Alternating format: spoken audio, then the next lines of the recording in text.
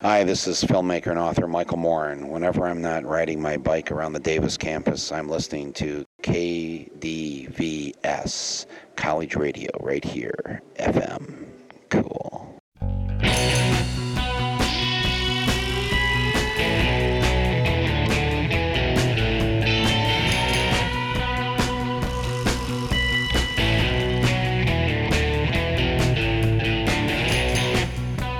This is Radio Parallax, a slightly different perspective from a slightly different view, with topics that include matters in science, technology, history, politics, current events, and whatever we damn well please. And now the host of Radio Parallax, Douglas Everett.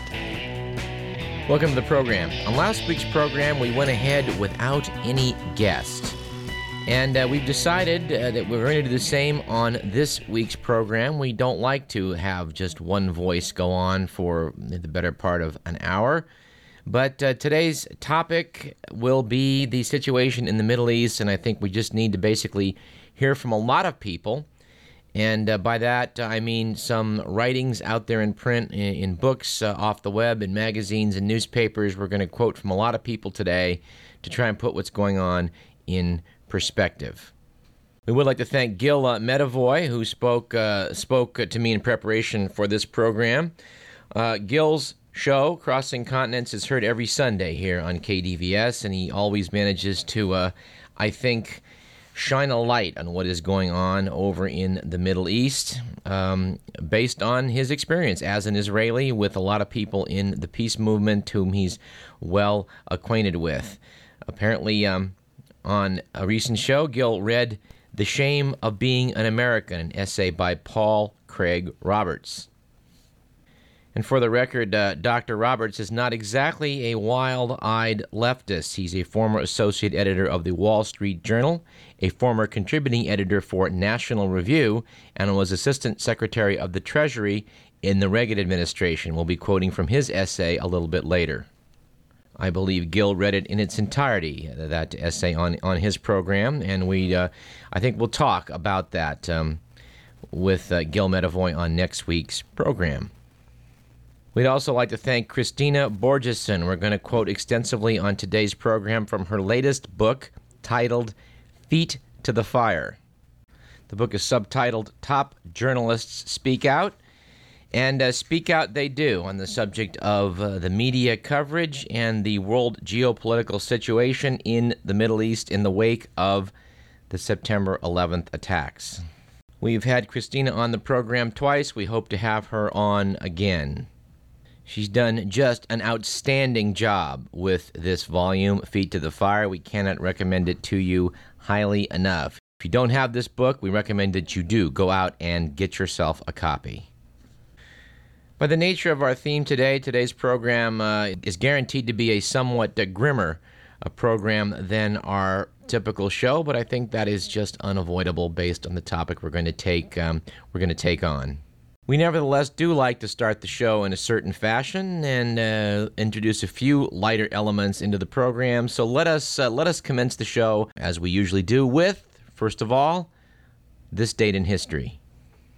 On this date, and this would be August 3rd in the year 1492, navigator Christopher Columbus set forth from the Spanish port of Palos on his attempted journey to the Far East. The Italian explorer was in the command of 3 ships, the Santa Maria, the Pinta, and the Nina, on his journey to find, of course, a western sea route to China, India, and the Spice Islands. Setting a model for many political leaders who would follow in his wake, Columbus kept a double logbook so his sailors would not know the real distance they had traveled out of sight of land on their voyage. It would take a couple of decades to sort out exactly what Columbus had discovered by accident, but of course both eastern and western hemispheres would never be the same afterward. On this date in 1796, in Los Angeles, the Franciscan father Juan Crespi noted the La Brea tar pits in his diary. It turned out that the Los Angeles basin had quite the oil field located right under it, leading to a lot of fortunes about a century ago. This natural petroleum seep had evidently been present there for tens of thousands of years, and it trapped numerous animals over the millennia whose fossils are still being dug out and studied by scientists in right off of Wilshire Boulevard down in L.A. And on August 3rd, in 1963, the English rock group The Beatles played in the Cavern in Liverpool for the last time before leaving for a tour of the United States, which would turn out rather well for the Fab Four.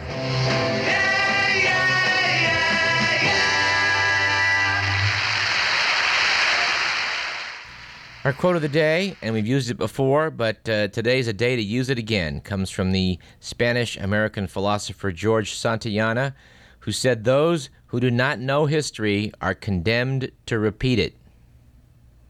We will be doing some historical review before the hour is up. Our statistic of the day, according to Fortune magazine, is that spam accounted for 64.8% of global email traffic in June of this year.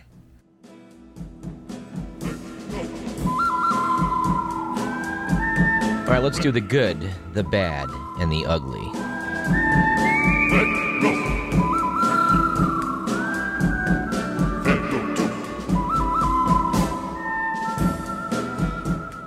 According to The Week magazine, it was a good week last week for progress after an Italian court ruled that husbands in that nation no longer have the right to demand that their wives scrub floors on their knees.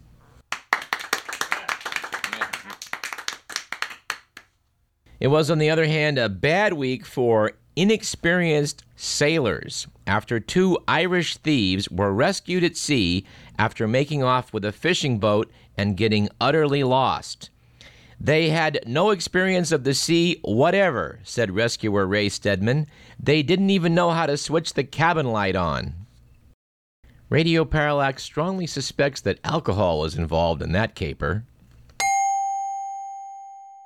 And last week was an ugly week for cryptozoology, when it was reported that C. Thomas Biscardi, a Redwood City man who bills himself as world-renowned Bigfoot researcher, sued the Great American Bigfoot Research Organization, its president and its vice president. The group was established last year to track, study, and learn about the Bigfoot creatures that are believed to inhabit North America.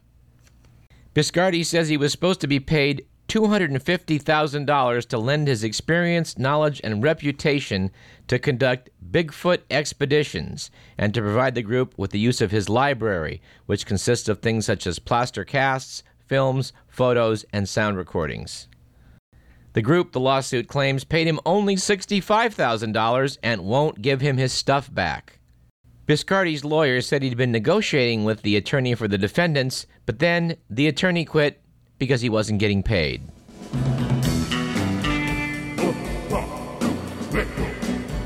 All right, that's the good, the bad, and the ugly.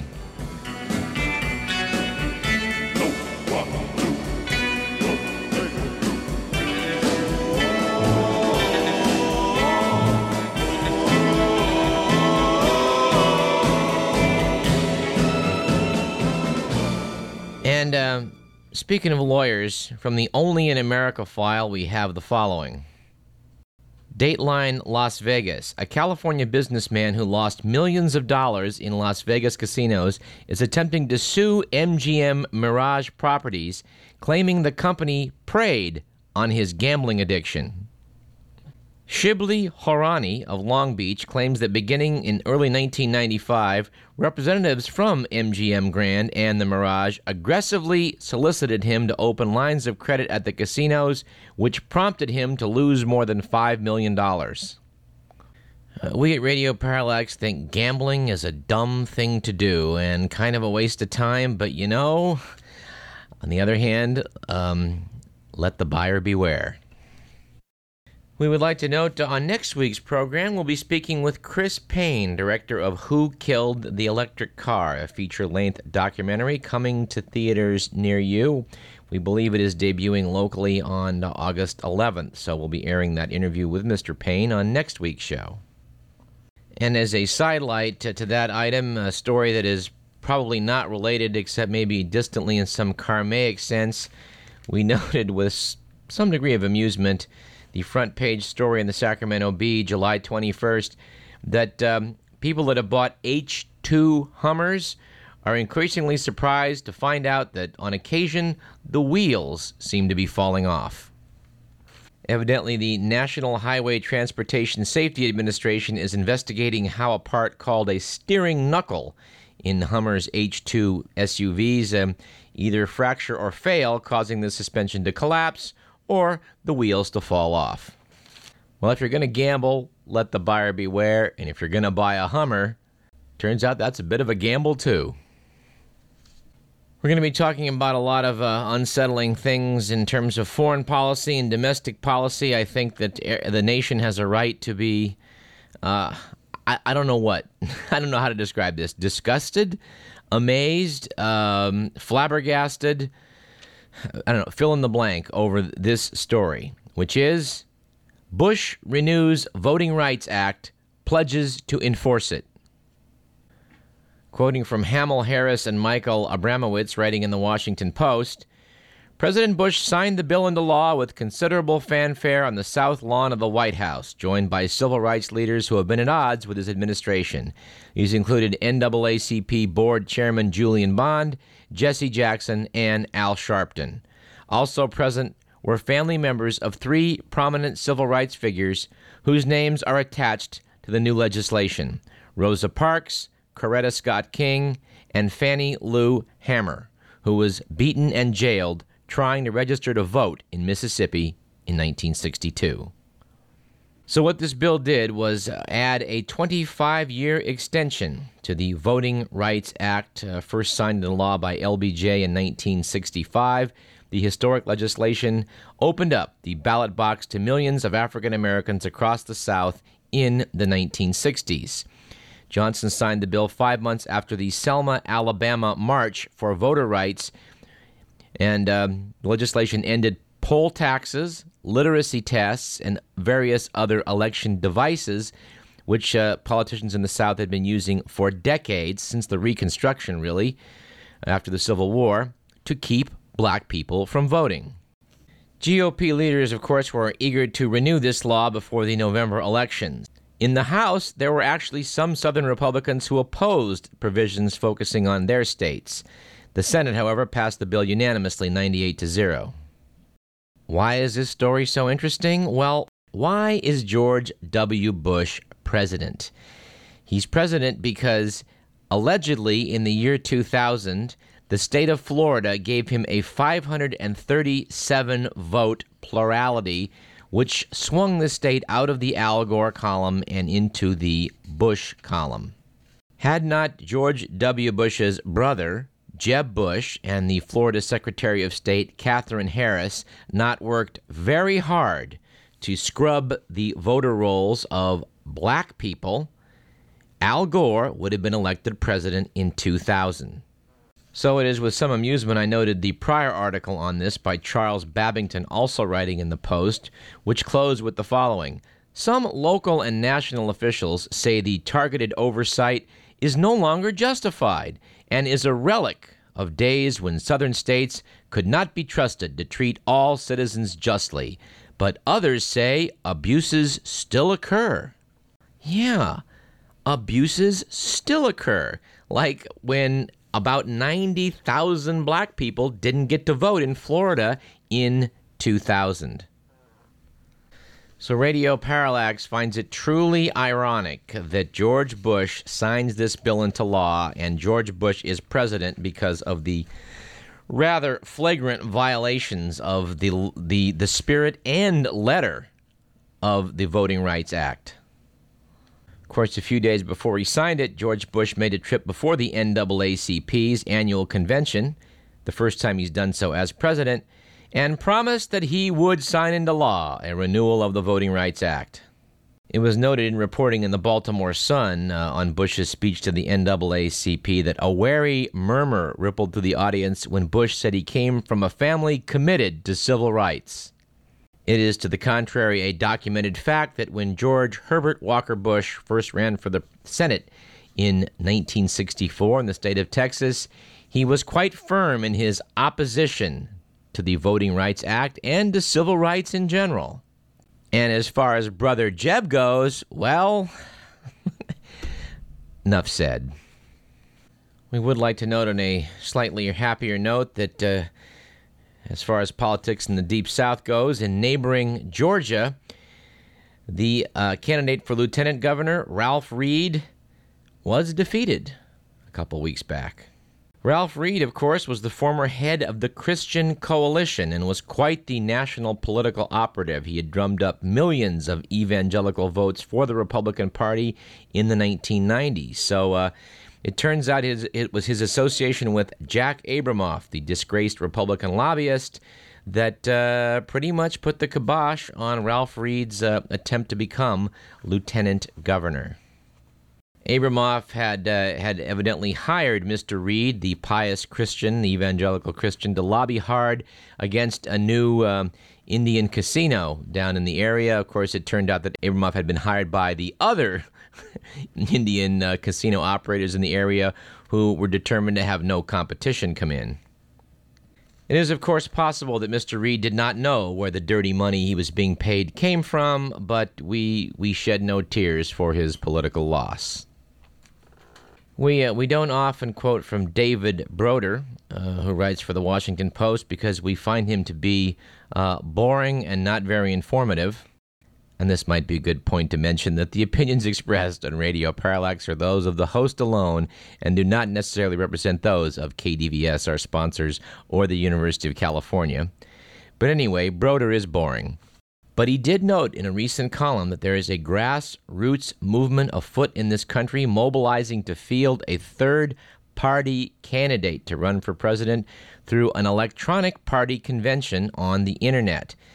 The idea, according to organizers of Unity 08, is to tap into the 70% of voters whom polls say are disgusted with both the Republicans and Democrats. These independent voters, the movement's organizers say, are sick of partisanship and want leaders who will find pragmatic, centrist solutions to the country's problems. The odds against Unity 08 getting its candidate elected are slim. But Jonathan Alter noted in Newsweek, funny things happen in election years. All right, let's take a short break. We do want to note in passing, as far as the elections go, Brad Friedman, one of our favorite bloggers, is doing some good work. We may want to refer you to his website, www.bradblog.com, where he's talking about the massive protests that are currently snarling Mexico City, not getting very much publicity here in the U.S., and the fact that Lou Dobbs of CNN is on board looking at what's going on with voting machines and reporting that, well, after reviewing an election where an incumbent was almost taken out by an electronic voting machine that miscalculated the totals, and it was only a hand count that correctly revealed that the incumbent, as expected, had won his election, Dobbs said, quote, "If this message is not getting through, that's emanating from every corner of the country using these voting machines, I don't know what it will take." Well, we don't know either. We're going to keep talking about it, and so is Brad Friedman, and so are some other good people out there. You're listening to Radio Parallax. I'm Douglas Everett, and this is KDVS 90.3 FM, Davis, Sacramento. We're caught in a trap. I can't walk out because I love you too much, baby.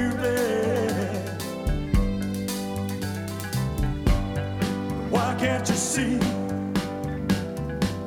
what you're doing to me? When you don't believe a word I say,